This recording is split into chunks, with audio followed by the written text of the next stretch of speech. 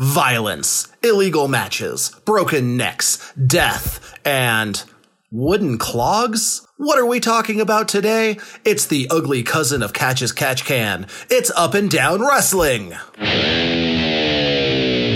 Crazy territory, stories, double crosses, and swerves. Pro wrestling history nerds. You're here. You did it. You hit download. You hit play. You are partying with us today, tonight, in the morning, whenever the heck you are listening to this. Maybe it's 10 years in the future. Maybe I'm president. Who knows? Probably not. Maybe dead. What am I talking about? Who am I? My name is Nick Gossard, and you are listening to Pro Wrestling History Nerds. And what we do here and what we're going to do here today is delve deep into the archives, into the history books, into the oral traditions of professional wrestling, because that's what I love. I'm a pro wrestling promoter. I am a pro wrestling booker. I am a pro wrestling fan. And today I am here, as always, with the Tomax to my Zmot. For those G.I. Joe fans out there, we're not identical, but we are in some ways. It's Chongo Bronson. How the hell are you, man? I'm definitely the one with the facial scar. Capital to see you again. Konnichiwa, nerds! Yeah, you brought up a mind-boggling point. I just had like all kinds of light bulbs going off. What if an episode of Pro Wrestling History Nerds makes it out into the universe, and that's the only thing that the society of all humanity ever passes on, man? That could be us. That could be the saddest, weirdest point of connection to an alien civilization.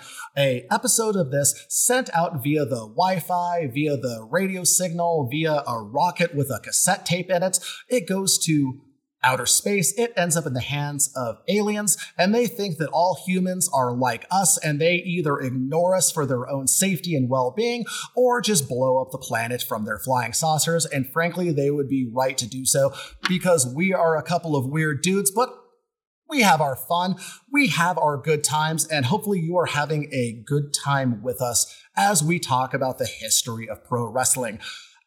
We've been talking about, for the last few weeks, the UFC, the Brawl for All, how martial arts for quite a while were an absolute work. We kind of took things into modern times, a bit of a departure from what we've been doing since day one, and now we are getting back in our time machine. We are firing up the TARDIS. We are asking Doctor Who to ignore the scent of whiskey on our breath and taking us where we want to be, which is back to the 1800s. And we are not in America anymore. We are not going around the train routes and the carnivals. We are going back further, and we are going farther, because we are going to be stopping in merry old England this time. We are going to be talking about some very strange wrestling subcultures, some styles that I had never heard of until I read about them about a week ago and got so excited that I had to do this episode. We're going to be talking about up and down wrestling. And no, it's not upside down wrestling. Sorry, Flippy Boy. Sorry, Lonnie Valdez with your beautiful moonsault. And it's not up, down, left, right, BA start wrestling, which I think is the best of 30 falls, Konami code. That's for the old men like us. You kids have no idea what we're talking about. It was big back in the day, just like Flemish clog fighting, aka all-in fighting, aka up and down wrestling. Yeah, it's a particularly brutal and nasty and just really kind of a dick style. And it's awesome because one thing it illustrates is how timeless wrestling is, because the method, the way this was used, and the situations in the world that this was brought as sort of the resolution, like trial by combat type shit. This is so fucking interesting. And it's really odd too. So much of this is insane. I learned about it first from the book, The Story of Catch, Lancashire Catch's Catch Can Wrestling by Ruslan C. Peshayev. I apologize if I butchered your name. You'll probably never hear this, but it's a fascinating book on the history of Lancashire catch wrestling, the home of catch wrestling, from the 1800s all the way through the post-World War II era. It's a regional style that went worldwide. It affected everything from American pro wrestling as a legitimate sport, American pro wrestling and British pro wrestling as entertainment, as sports entertainment, all the way to Japan with their style of pro wrestling, their strong style, their shoot style, and mixed martial arts. It was so important to the development of grappling and martial arts, but it did have a weird mutant cousin, this strange, brutal offshoot that only lasted for a little while. It had some very strange DNA, mixing British folk wrestling with the ground-based European wrestling that you saw in Germany and Flanders. It came together to form a weird sport that, like I said, catch wrestling exists to this day. This Flemish clog fighting, this up and down wrestling, it was so weird. It was so dangerous. It was so brutal that people went to jail for it. People were killed. People were crippled.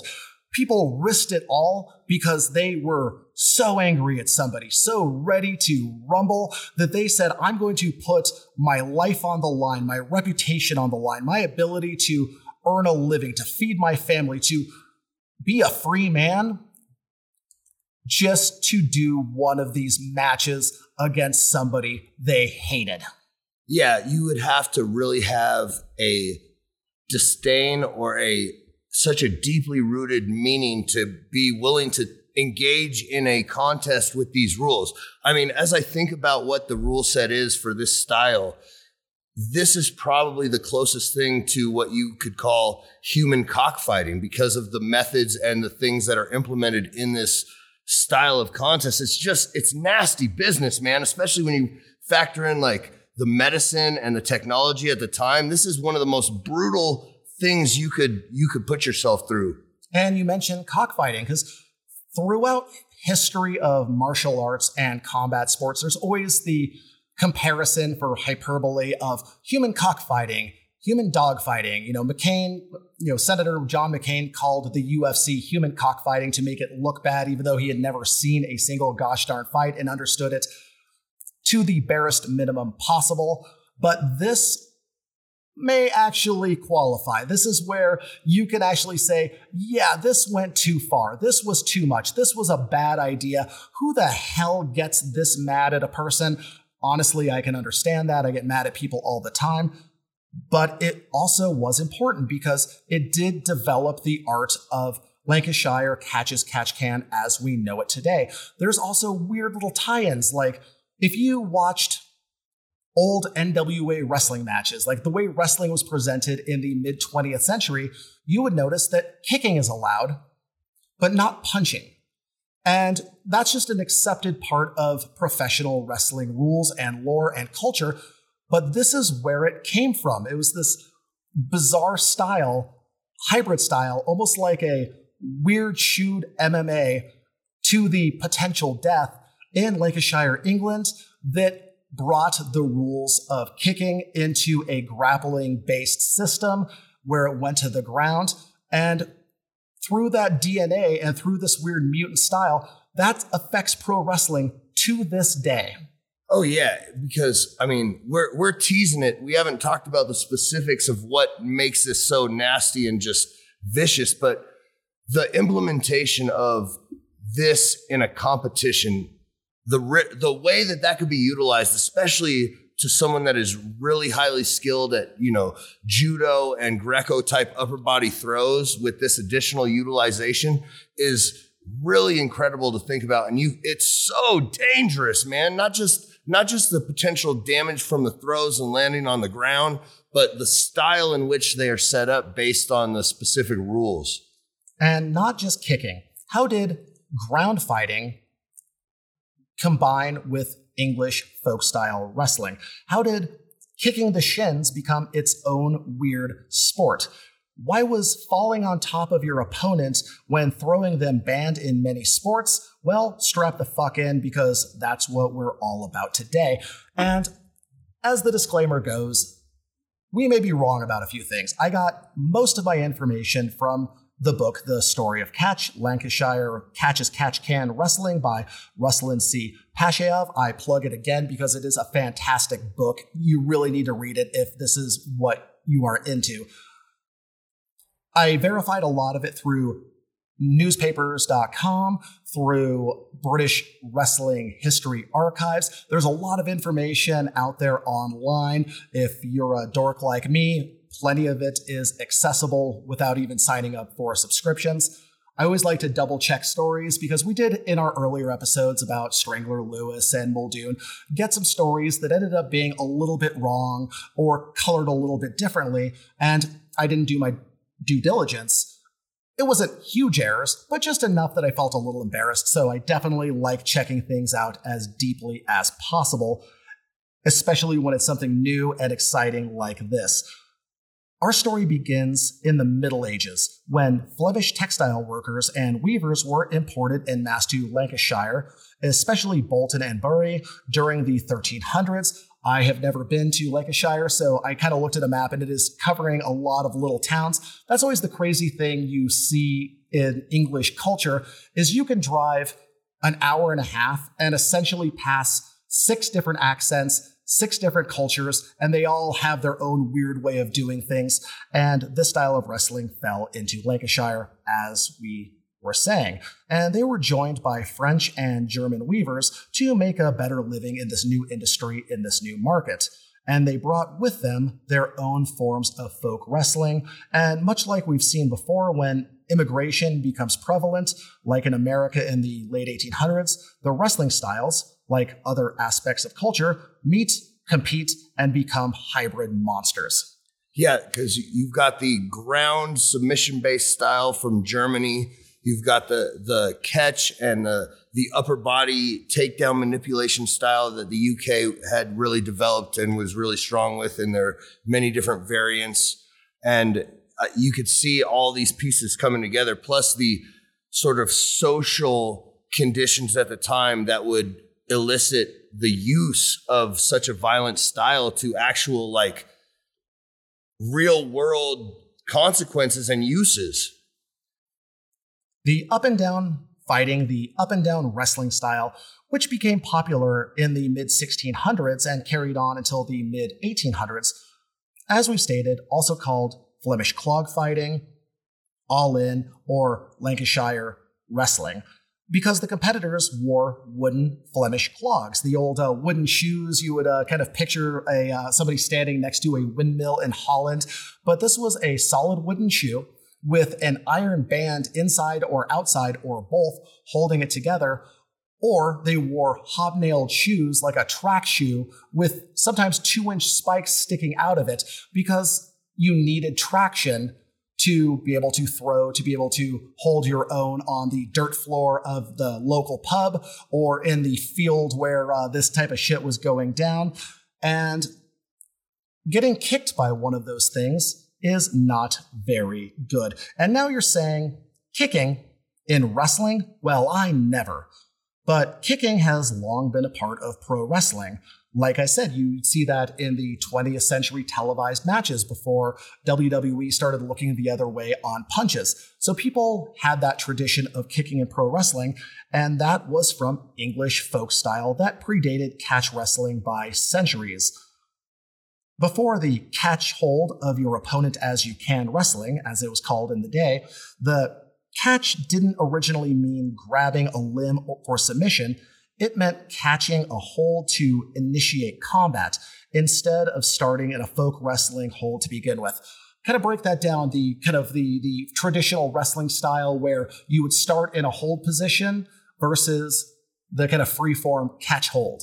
Yeah, well, like an example people can visualize is like any high school wrestling match where one of the competitors starts in the down referee's position and the other competitor starts in a specifically structured, offensive position, and it's almost a game within the game to score an escape or a take, a control type of thing from there. But the aspects of using sharp points and basically having talons on your feet to set up takedowns, I can't explain. I guess think about your legs are your pillars, and when somebody kicks you in the shin with a a spiked cleat, you're going to take a step back. Taking a step back compromises your balance, which exposes the ability to really throw somebody and goes from sort of maybe I'll get the takedown to where you're going to put somebody right on their fucking head. And it makes the takedown element of wrestling exponentially more dangerous on top of getting fucking kicked in the shin with spiked toes and cleats. Shit's nasty, man. As anybody who has competed in judo will know, a foot sweep or a sweep to a throw can very easily turn into a kick during competition and training. Totally. And getting kicked in the shins is not just like a cartoon, like jumping up and down.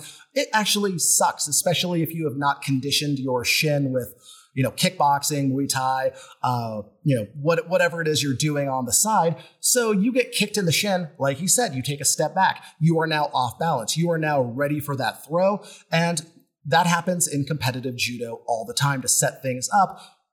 Now, put that into a bar room.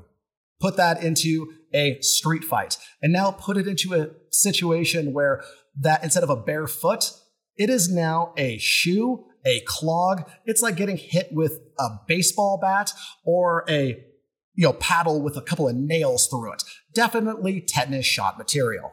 Yeah, especially when you factor in, like I said earlier, the medicine and the technology at the time, just the dirt in the wound from having somebody claw your shins. Yeah, we're not talking about Muay Thai conditioning here. We're talking about getting kicked in your shin with a fucking wooden shoe that has spikes on it, and let me tell you something, nothing hits harder than the ground. So when it comes to the ability to do what we would call a 5-point takedown, or where you go ass over tea kettle, where your feet are higher than your head, those become so dangerous when you're on a surface like concrete or anything doesn't have any give. And by stepping back, that's how you create the access to put somebody in a throw like that. So I can only imagine how this really caused a lot of just nasty, nasty collisions with the ground. And this was all from a standing position because, I keep saying because.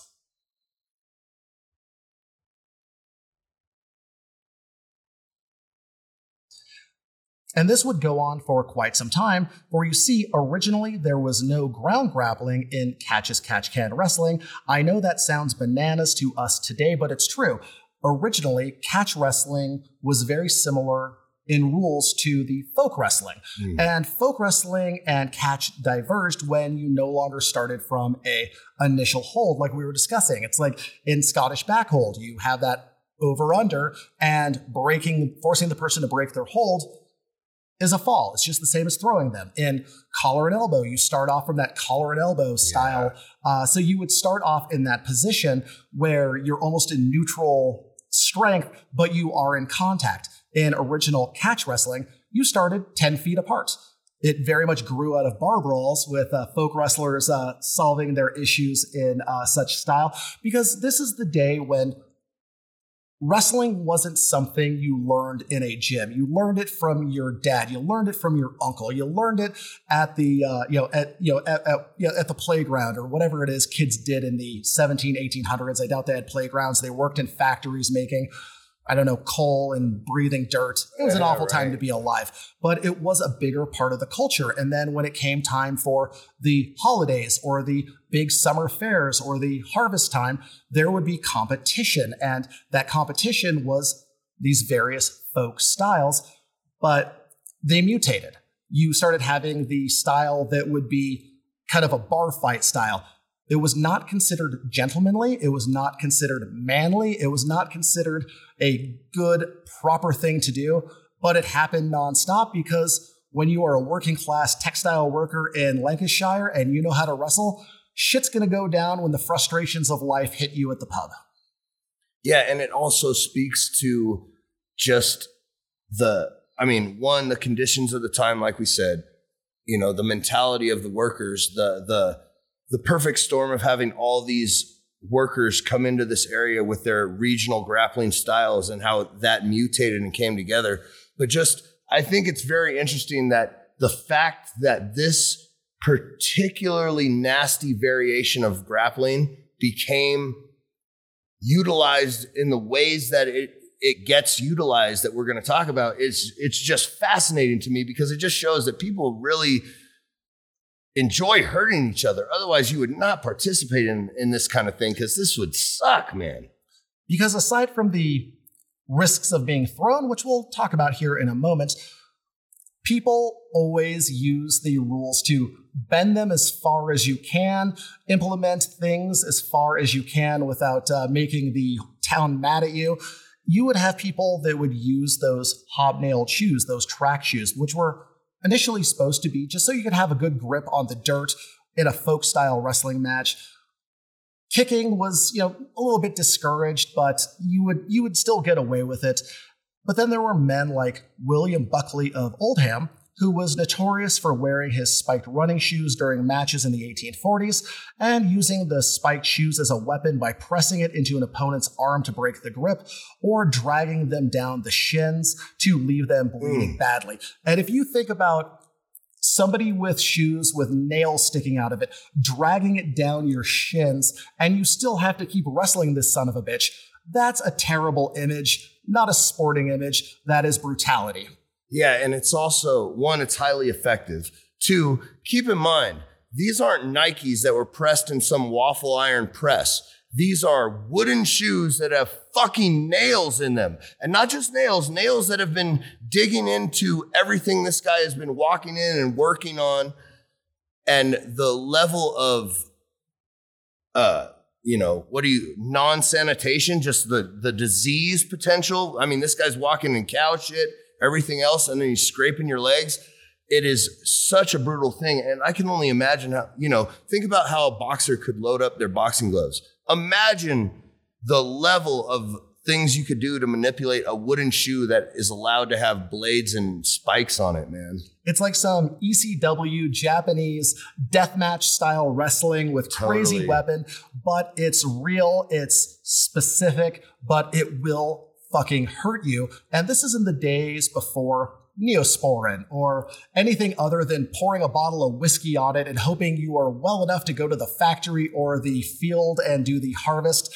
You just kind of have to hope for the best because, again, this is rudimentary Civil War era medicine where it's like, oh, I'm sorry, you got a splinter. It's infected. Well, we now have to saw your arm off so you don't die. Yeah, and you're taking that risk with your legs every single time you would engage in this kind of competition because, again, I guarantee they are not keeping a pair of, pristine spikes in the case for when they have a match. They're wearing the shit they were just working in, And oh my God, it's so, people don't, I can imagine that you guys are like, why are you, giving it such a heavy weight of how nasty it is? I can't express to you how brutal that would be to utilize to set somebody up into a throw because you could totally cause them to put themselves in a position where they could truly get thrown on their collarbone and their neck. And the rules at the time were tailored to prevent gruesome injury. But then when you add this variable, it just puts the risk right back to the roof, man. And that is a good point because this was brutal. Yes, sometimes the shin kicking with the spikes, serious dick move, kind of bending the rules and the spirit of the fight. But it served its purpose when two drunks would mouth off to the point that they would risk their lives, their freedom, to wrestle each other with these rules. Risk their lives? Again, it's not just the getting an infection from a iron spike in the shin. Since most British folk wrestling styles, such as back hold and Cumberland style, were more about forcing a break of the grip or a bear hug toss during festival games onto the soft grass or the bale of hay, friendly competition, the Lancashire style was more drunken brawling, trying to catch, kick, and toss a guy in a pub or in the streets or in a field somewhere, and nobody taught these poor bastards how to fall properly. So deaths from broken necks and broken backs were prevalent, as were lingering deaths from broken femurs because they got flipped over and landed on their butts at a weird angle. Keep in mind, again, the level of medical care at the time was minimal. A broken femur can be a death sentence. A broken vertebrae is a death sentence. They don't know how to set these things. All they know is how to diagnose it after the fact during the autopsy. And that's why in wrestling, in pro wrestling, in judo, in jiu-jitsu, in many martial arts or choreographed stunt work, the first thing you learn, the first thing you have to master before you do anything else is how to fall. Because getting thrown is very dangerous if you don't know how to do it. That's why you spend all this time falling back, learning how to, kind of curl your back, tuck your chin, slap the mats that are nice and soft. And you do that for a long time before you start having any live contact with somebody, before you start being the thrower as opposed to the throwee. You learn to take your lumps, how to protect yourself, so you know what has to happen to keep everyone safe. Yeah, and these motherfuckers did not do that. I guarantee they didn't know what a break fall was or, a technical stand-up, and the ways that we practice and have become so, the basic foundations of learning how to fall with any kind of grappling or tumbling art. Because really, like I said earlier, nothing hits harder than the ground. And when you're talking about the medicine at the time, you're right, man. One injury, regardless of if it gets infected or not, could change the way your body functions for the rest of your life. You get a hernia, it's there forever. You tear your ACL, it's there forever. You break your collarbone, all of a sudden you can never lift the jug on that side of your body. And with the way that life was set up at the time, what they were risking in these competitions was literally the livelihood of them and their families. And we've all seen, well, maybe not all of us, but the two of us have definitely seen fights where somebody gets knocked out, and it wasn't the KO, the punch to the chin, that ruined their lives. It was their head hitting the sidewalk. It wasn't the hook to the body that put them down. It's the way they hit their head on the table on the way down at the bar. If you don't know how to properly fall, and when you're KO'd, you're KO'd. But I really honestly feel that no matter how KO'd you are, there's a little part in the back of your brain that kind of goes on instinct and protects you a little bit. Oh, yeah, for sure. Because that is where the bad injuries happen. I always think about when I'm talking about judo and wrestling, I think it was third grade. It was a fight on the playground. One kid just managed to, toss the other kid, just a brute force goof. The kid landed with his leg extended. He landed on that. Loudest branch crack noise I've ever heard in my life. Broke his femur. He was out of commission for 6 months in, third, fourth grade, whatever, with modern medicine. Again, we keep harping on this, but it's just so horrifying to think that it's like, oh, I hated this person so much and I'm all hopped up on 40% ale that was made in a metal casket. So I'm also getting some sort of weird, brain infection from whatever's in this stuff. I'm probably legally insane on beer and, bourbon, whiskey, whatever it is they're drinking, rum, that I am willing to kill or be killed.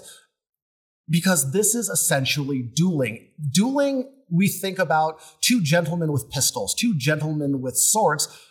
To this type of society, to working class British people in the 1800s, when it kind of came to America, where you would have, the kind of all-in rough and tumble and gouging type fights, these people can't afford a nice sword or a pistol. That's like a year's salary. That's for the aristocracy to sort their shit. These people had to have cost-effective ways to challenge a man to man. One of us may die, or one of us may be crippled, or one of us will have to surrender in front of everyone else at the pub or in the field to say, I give up. This man is a better man than me, which is a much harder thing to do in a non-sporting situation, usually while drunk. So this is completely insane and completely foreign to the way 99% of us live our lives and sort our interpersonal problems. Yeah, and it just also speaks to how gnarly these motherfuckers were, that this became the currency of settling things via a duel. This was the way it became done. This was normalized. That it's not, a sword fight is to a certain extent fairly clean. A boxing match is to a certain extent fairly clean. The way striking is clean, comparatively speaking, to grappling, which is much more, intrusive to your body space. It looks way more, gritty and uncomfortable, where striking is more poetic and pretty. This style of like the fact that they settled on this, like, okay, this is going to be the way that we duel around here, and this is going to be the normal way shit gets settled. These guys are fucking nuts, man. That must have been some good ale. Yeah, because we're not talking about the type of like fancy pants, British man with a Carrie Ewells style accent. Think of this as like Snatch or Lock, Stock, Two Smoking Barrels or your typical Cockney crime movie. These are rough people growing up in a rough town, in a rough industry, grimy, who really didn't see much of a future outside of toiling until they died and getting drunk every Friday and Saturday night and getting in a fight to blow off steam. This was not a good way to live. This is not a good way to go about things, but this is the time where it was like that. This is the place where it was like that. They didn't have economic options, a lot of frustration, a lot of anger, a lot of you had nothing but your pride and your sense of self. And if somebody challenged that, it's not like somebody calling you a dork on Twitter where you're like, oh yeah, well, fuck you, nerd. It's like, oh, you have challenged the only thing I'm really holding on to that makes me feel respectable and like I belong on planet Earth as a man. So yeah, shit can go wild very fast. Oh yeah, and I can only imagine the way that it was perceived at the time. One would assume that any firsthand knowledge, like if you were challenged to that type of duel, anyone that you ever knew or any story that you had ever heard firsthand, probably the people involved of every previous duel like that got fucked up. So you knew you were about to get into some shit. So I can only imagine what, the type of personal conflict it would take to, end on that type of resolution. Like, okay, we're in an impasse. We're about to fucking, scrape feet, fight. You could, we keep like kind of stacking this, but it's just so important to remember how dangerous this was. You had the shin kicking that could bust up your shins, break your legs, cut you so deeply that, it could get an infection. You could get thrown in a weird way that could, you could land and break your neck, and it happened a lot. But juries, after they were arrested, because they would get arrested a lot with these deaths, juries were from the same culture, from the same background, so they understood. So a lot of times they were acquitted. It was called an accident or something weird like a visitation from God, as one coroner's report was forced to put it. And there were other dangerous moves because this is the first wrestling style that did allow submissions in English folk wrestling. So you would also see many bad injuries and deaths from things like a Nelson, a full Nelson, which you may think of that as a pro wrestling move, but that can crank your neck and your spine to fucking hell. I learned that first hand when I was a youngster when Bart Vale put me in one of those. And I was tapping so fast, my hand was like watching The Flash. It was just a blur. Yeah. Submissions, the art of joint manipulation is basically, first of all, like the way the body is built and structured. Your bones and your muscles, they're vascular. They heal with blood flow and they heal relatively very quickly if they get broken. But your joints are avascular. They don't regenerate the same way. If you have more than a 10% tear, it's almost impossible to recover without surgery. So you can imagine these type of techniques utilized at this time. And these are pissed motherfuckers who are drunk. They're not looking to, just get a tap out, as it were, and finish a competition. They're trying to crank on whatever they get. And it's just, you are truly maiming yourself to put yourself through this type of competition. And the type of injuries, the type of deaths. This is why the grappling on the ground became a big no-no, both culturally and legally, unless some shit was really getting wild. It was seen as brutish, ungentlemanly, and dangerous. This is why in boxing, under London prize rules, you could throw a person, but you couldn't follow the throw to the ground. You could do trips, you could do tosses, but it was never lower body holds, no doubles, no singles, because that was seen as the dangerous bar fighting. that they were trying to say, no, we are a legitimate sport. We are competition. We are not this savage thing that the peasants are doing in the bars, even though it was the same type of people, but you have to market things and make it acceptable for the fairs, for the town square, for the theaters, much like boxing had to do in America, like wrestling had to do in America, and in our lifetimes, mixed martial arts had to do in America. Yes, the sophisticated sophisticuffs for the aristocrats. Meanwhile, the boys in the hood were getting grimy. And I mean, imagine somebody, put yourself in this situation. You're in a cage fight. You have a wrestler pinning you up against the cage. They've got your arms wrapped around. They got your body pinned up against the cage. And they're in basically cleats and ice skates. And they are kicking at your legs. That is the type of pressure and damage that they were putting each other in. And it is extreme. Yeah, I agree. It is not gentlemanly because this is just vicious to do to one another, man. And the ground fighting was so foreign to what British folk wrestlers and athletes thought of as normal and competition. The rules, and there were rules, and the rules were enforced, codified by the Lower Pugilistic Society of Lancashire in the early to mid 1800s. The matches were still illegal, and they would often take place in a field far away from the town where interference from law enforcement was a minimal risk. They would wear their clogs. They would wear a loincloth or just their underwear. They would agree upon what rules, whether biting was allowed. I don't know what psychopath would allow that. They would agree as to whether headbutting was allowed, whether choking or strangling was allowed. They would discuss this because there wasn't an athletic commission really putting this together. It was like that scene in Gangs of New York where there's going to be the big rumble at the end and they're discussing what weapons are allowed, guns, no, knives, yes. It was a gentleman's agreement, quite often broken in the heat of battle, but that is just how things go. They would have the up part of the fighting, the grappling on their feet, the shin kicking, trying to throw. Somebody had a good hold, you were allowed to take your foot, your shoe, your clog, your spiked, hobnailed shoe and press it into their body to break the hold. So it did become de facto kicking to get a person off of you with a weapon. It was horrifyingly violent, very bloody in the end, but it was the rules. And there are articles and reports of disgraceful up and down fighting matches, like one which occurred in a field near St. George's Church, Stalybridge, with 200 people watching. The police noted that 2 naked men covered in blood were arrested afterwards. But more often, if someone snitched, everyone would be gone by the time the cops got there. Someone clearly forgot the first rule of Fight Club. Yeah, and also, like, if you get to see some shit like that, why are you going to...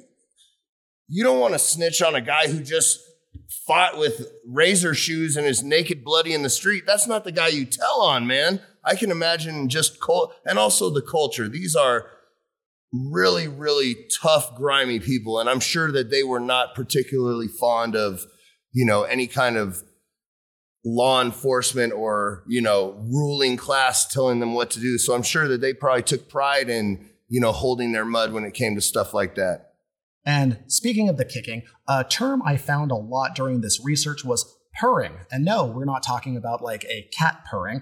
It was a regional term, which is the art of shin kicking as it developed in Devonshire. Yes, there is an art of shin kicking. And it even branched off into its own sport in England, where there is competitive shin kickers who don soft boots and shin pads, tie up, and try to force their opponents to the ground with kicks to the shin and instep. Folk martial arts are weirder than you'd ever expect, and they have mutated and stuck around to this day. It's like some weird Midsummer or the Wicker Man style thing where you could walk into a weird village in England and go to their summer fair and see competitive shin kicking. I actually watched a bunch of it on YouTube. It is very strange, but it is literally just 2 men almost in a judo tie-up kicking each other in the shins, trying to off-balance the other one and drop them. So is the goal to make the other person submit or to topple them? To get them to their knee, to get them to the ground. It's all about softening up the shins or jerking them off balance or just kicking their shins until they go down to their knees. There's no ground fighting. There's no really anything else. It's just a Rochambeau, if you will. It's just two guys kicking each other's shins until somebody falls. Yeah, that I'd love to see Buckhow in that. That'd be amazing. That would be amazing. People's legs would just disappear. But it sounds like something you would see in a like a weird elementary school recess style manly game, instead of flicking the coins at your knuckles till you're bleeding, or playing bloody knuckles, or punching each other in the stomach. It's such a weird thing, but it's been a cultural touchstone and part of their folk combat art for centuries.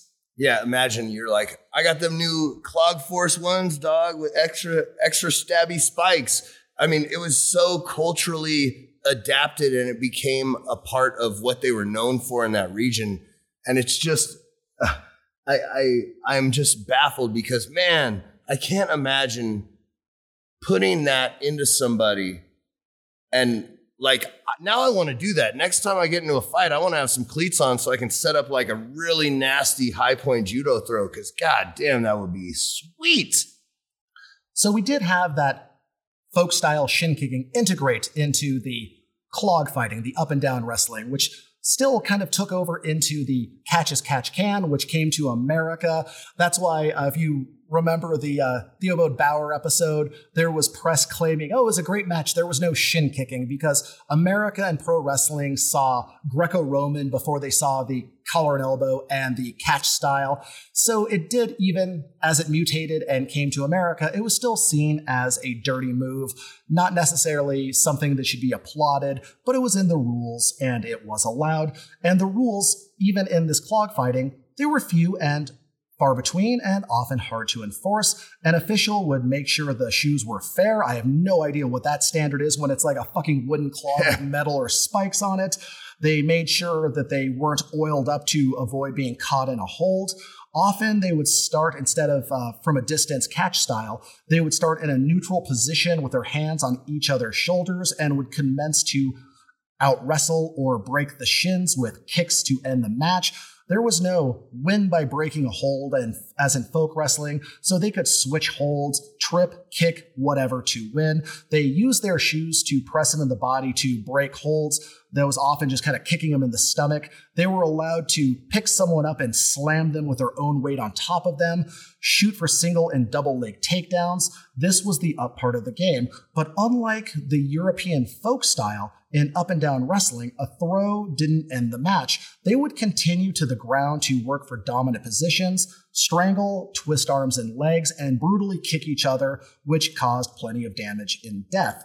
The win came when somebody was restrained and or pinned their opponent to the ground in the continental folk style. It was also legal and common to strangle someone from the mount until their shoulders were pinned or they gave up. I assume nobody learned how to bridge at that point in history. Yeah, or armbar from guard, right? But you know what? A thought that just popped into my head. It's so interesting in the entire, spectrum of combat styles. There's always this dirty or negative component associated with the legs, with kicking, boxing, right? Versus it's not gentlemanly if you start using the legs. Greco, it's an upper body only takedown style that's considered a more pure form of wrestling. It's not nearly as exciting, but the purists, supposedly, because you can't utilize the legs. And same thing with leg locks in jiu-jitsu. There's always that component of going after somebody's wheels is a little bit dirty. And even in other cultures like Thai boxing, in Thai culture, clearly we're kicking, but if you throw a teep, a front kick, where you're putting the palm of your foot towards somebody's face, that's seen as a dire insult. So yeah, there is definitely something about feet and legs in a lot of cultures where it's considered a cheap shot or an unmanly move, but gosh darn if it's not the most effective way to do things half the time. Yeah, because one thing that I have put together from this and all the aspects of this particular style is this style would kick the shit out of a lot of your more gentlemanly styles because, yeah, they're going to the ground. They're following up on their takedowns and they're finishing the fight on the ground. And as we know through Modernized, that's the way a lot of fights, that's the only way you're going to win in a real grappling match. You're not going to win many grappling matches standing. And it was gritty, it was grimy, it was brutal, but I have no doubt of its effectiveness. Because there was very few ways to win standing. Sure, you could fuck somebody's leg up so bad they collapsed with a broken leg. You could land a kick to the body that would be debilitating. You could throw somebody where they landed badly and were hurt or possibly killed, but most of the finishes did end up on the ground, where they started developing the restraining holds, where they started applying Nelsons, where they started discovering the ways to bend a body the wrong way until they would give up by saying "nuff" or holding up their hand to signal the official that they are giving up, that they are caught in a hold that either is painful, damaging, or they simply cannot escape.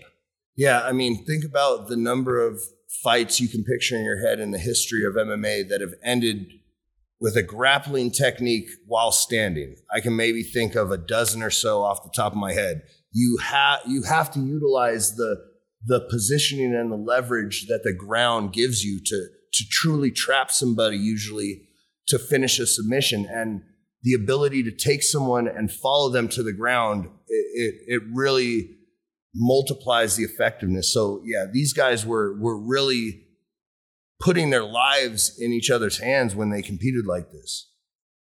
And if you removed the brutality of the kicks and whatever else they're throwing at each other, because these were personal fights, the match would look a lot like the Dutch Stojan wrestling style. A lot of time in the Dutch, the Flanders style, some French and German styles of wrestling, that's where the pins came from. The European style of folk wrestling was where pinning came from. It was not native or part of any rule set in English style. So these immigrants brought their style with the ground fighting, with the concept of holding the person down. And one that was truly bananas to read about is in Flanders. Depending on the rules for the festival or the fair, sometimes you would have to hold their shoulders down for up to 10 minutes or until they gave up because they couldn't get out.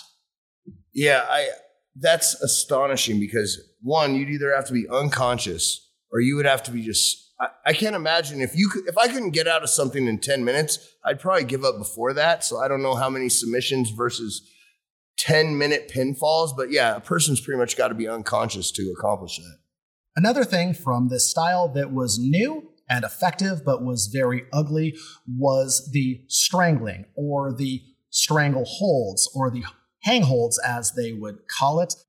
Front or back, like rear naked chokes, guillotines, and with the rear naked, the back hold, as they called it in the day, the Lancashire hug. The headlock hip throw was the most popular and effective takedown. There were very sophisticated ways of fighting that were effective, but unpopular. It's kind of like when you go to the bar, especially back in the day of early UFCs, and they were like, stand them up, they're just humping each other, blah. And hair pulling, headbutting, biting, gouging, fish hooking, and kicking someone who was helpless on the ground was illegal, but that last one, as I keep mentioning, happened a lot. Other techniques that would look familiar to modern pro wrestling fans came from the Frankish Lancashire throw, which is essentially a shoot-back body drop, and that's easy to drop someone on their head, and often this was on a barroom floor and resulted in broken necks, paralysis, most likely death. The Yorkshire hug was safer, but still no fun on a hard surface. It was a double underhook or a crotch hold into a bear hug lift, turn, and slam with your weight on top of your opponent. While safer and legal in most competitions, it still wasn't allowed in boxing because you had to follow your opponent down to execute it properly, and often had a hold below the waist between the legs to make it work. We've both done this to people and had it done to us, and it sucks even on mats, let alone a hardwood floor or the hard ground. Oh yeah, it is a brutal way to meet the ground. And also from the backside, you have so much leverage that, yeah, that's the kind of fall where you could absolutely potentially kill someone if you were to do that with your full force and following them down on the concrete. And a funny bit I read about was how in English folk wrestling, holds below the waist were illegal. So kicking the fuck out of someone's legs was legal, but grabbing the leg to stop them, like Muay Thai style or a single leg takedown off of a kick, were illegal. It took the Flemish clog style to bring those techniques into competition to make a defense against being kicked, other than just trying to shuffle your legs.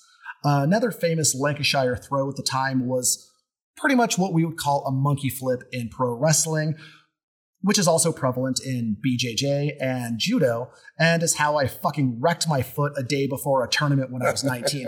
It's a lot easier to do in judo and jiu-jitsu because you have the handles of the gi. Yeah. You put one foot on their hip, you roll back, put your other foot on their hip, flip them behind you, and try to roll up to a mount. You can still do it with, without this. But again, you flip a guy who doesn't know how to roll, or if the physics are wrong, land on their head, that's it for their spine. And keep in mind, you're doing this with fucking spiked shoes. So if you actually get that foot in position and hoisted somebody up, I can only imagine that added variable of that like cutting into you as it's lifting you up would cause you to be that much more sporadic in your fall and be that much worse off on your landing. Yeah, because that was one of my favorite moves with the gi when I was younger, and I fucked my foot up. I did that. I rolled back, flipped him, rolled up to mount, and my foot got caught under his torso and twisted the wrong way, and you can hear these tendons and ligaments popping. It was purple. It was swollen, but I'm 19, so I just taped it up, went to compete. Lost a horrifically one-sided on points match in 20 minutes, and it was double elimination, and I was at the end of the round.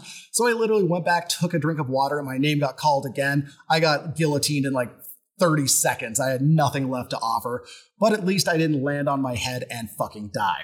Yeah, and one thing that you just went over that I want to touch on too, you said that grabbing the lower body was illegal, and that's too bad because I was hoping somebody got heel hooked like a motherfucker right out of their Dutch clogs, because I could imagine that if they're using that, you want to try to get at that in the single leg opportunities. I'm just like playing out how I would defend it, you know? And here's the thing, like the below the waist holds were illegal in English folk wrestling, in up and down, and then Lancashire wrestling, it was perfectly legal. Oh, I just don't think anybody thought and had the sophistication to try to do that. That's something that would develop later on. It's like we talked about in the pancration episode. The human body only bends so many ways. Yeah. So if you're grappling without restrictions, everybody's going to eventually figure out the same hold at some point. Totally. Because, at the end of the day, the reverse joint principle can only be applied so many ways for each of your joints. And that's awesome because could you imagine catching a heel hook if somebody had a wooden shoe? Oh, man. That's why in competitions, or quote mark competitions, like Pancrase back in the 90s, early 2000s, if you're wearing boots, you can get caught in a heel hook or a toe hold very easily. It can do insane amounts of damage. If you want to know what I'm talking about, I keep referencing this again and again, but it bears witnessing. YouTube John Lober footlock, and you'll see why it's so dangerous if somebody knows how to do a foot or ankle lock and you are wearing a shoe and you're not sweating, you don't have the ability to slip out of it. Yeah. There's nothing but friction when they get you on your possibly most vulnerable joint in the submission game. Yeah, and it's even worse, believe it or not, if the person in the submission doesn't know, because what you see so often is that's one reason in jiu-jitsu for a long time it was frowned upon to teach the newer students leg locks, because so often people will hurt themselves. The way you defend it is somewhat counterintuitive, but people end up turning themselves while their leg is stuck in a position and blowing their own knees out. And it's really nasty. You can hurt somebody very bad. I'm not talking just pain. I'm talking damage. I'm talking life-changing damage with a heel hook, with a knee bar, with a toe hold. And that's why in jiu-jitsu competition, you typically aren't allowed to do that until at least blue belt, because white belts are just little spaz babies trying to figure it all out, and they will not understand that they are in a bad spot until you hear a pop, and then their life is changed forever. At least their athletic career is. So it is a dangerous thing.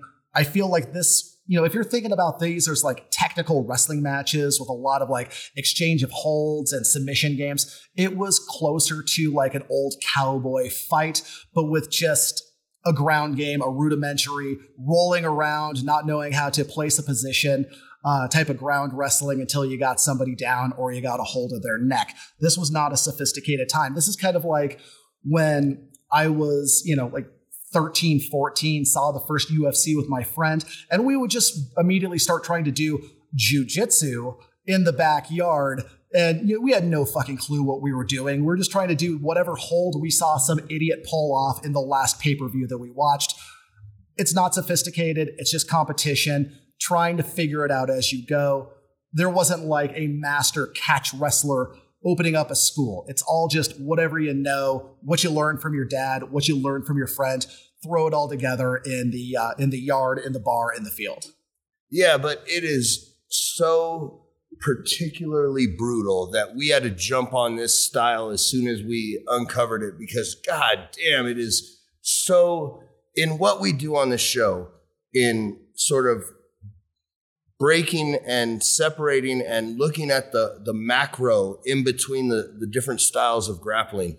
This particular variant is just so fascinating to me because it really does have a vicious, animal, visceral component to it that we don't have anymore. And it's really something, because you'd have to really fucking hate a guy to risk your body like this. And keep in mind, with this monkey flip style throw that was so popular and easy to do, they were wearing spiked track shoes. This could be downright lethal if a hard kick shoved the spiked shoe into your abdomen, as happened during the fight between William Johnson and Nathaniel Johnson in Disley, Cheshire in 1838. I do not know if they're related. I assume it's a common name over there. But William caught Nathaniel in a monkey flip, and the long spikes ruptured his intestines, and he died. People got arrested. People went to jail. And during most arrests, the combatants would hush up like mobsters in a gangster movie. They obeyed the first rule of Fight Club. A fight that took place in a field near Bury, Lancashire in 1838 between William Thonley and James Rayner, who both wore shoes bound in iron with spikes. They were reduced to bloody messes, missing chunks of flesh from their legs, from their instep, from the shins, from all those tie-ups, until Rayner took a shot to the groin at the half-hour point. I don't even want to think about how it feels to be kicked in the balls with iron-wrapped wooden clogs. Doesn't seem like a fun time. That ended the evening. The police investigated it, arrested both men, and Rayner denied it was up and down fighting. It was not that type of match. He denied also that he was kicked in the balls and claimed it was a fair and sporting shin-kicking affair. The magistrate gave 0 fucks and sent them to prison for a few months. When the sport was officially banned in 1827, most local grapplers kind of wised up and put their energy towards the more civilized rules of the Lancashire style of catch-as-catch-can professional wrestling, and catch became the sport, while the old sport was discarded as unmanly purring and street fighting. Often, as with many Englishmen arrested for serious crimes at the time, those who continued to arrange clog fights would be convicted and deported for life to Australia. Holy shit, it all makes sense now. I bet those motherfuckers are vicious and they have like a secret society of clog fighting. I don't know. Maybe not. Well, it did continue down there. Australia was a bit of a free-for-all. It was just deported criminals and various weirdos trying to exploit those criminals. So in Australia, where the tradition of Lancashire fashion wrestling continued at the festivals and holidays and fairs, joined by the Cumberland backhold and collar and elbow styles as criminals of all regions and grappling styles were sent down there. It wasn't necessarily popular, it wasn't necessarily a joyous free-for-all. The Lancashire style, while exciting, was of course disliked by some, as an Adelaide, South Australia reporter printed the opinion piece, "Demoralizing Exhibition." Quote, "Such exhibitions in their effect and tendencies are but a shade better than prize fighting. They congregate the lowest, most abandoned and dissolute characters, and unquestionably have the most demoralizing effect. This being the case, it is to be hoped that all such exhibitions will be discountenanced by authorities. It may not be generally known, but not only principal, but spectators at such places are liable to be dealt with under the law." I guess he was just a fan of fixed hold folk wrestling because the kids don't know how to work. Yeah, he obviously got the shit kicked out of his shins at some point, but it is well said because, yeah, I mean, ultimately a style like that probably needs to, pass away with time because it is just too violent, too vicious to, the damage that was done. Like you said, meat hanging off the bones. It would be such a brutal thing. So how did this get phased from here? In the 1850s, we would see this replaced with the more sporting and peaceful and definitely more legal new catch-style rules. There were more opportunities for competition. People were opening gyms. People were settling things more with competition as opposed to essentially a fight to the death, a duel-style fight. In the end, some things that are illegal but very public just become too exhausting and too risky to do. If it's like, hey, I want to beat you, well, hey, we can do this in a more sporting way, or we can do something that could end in our death or being sent to fucking Australia.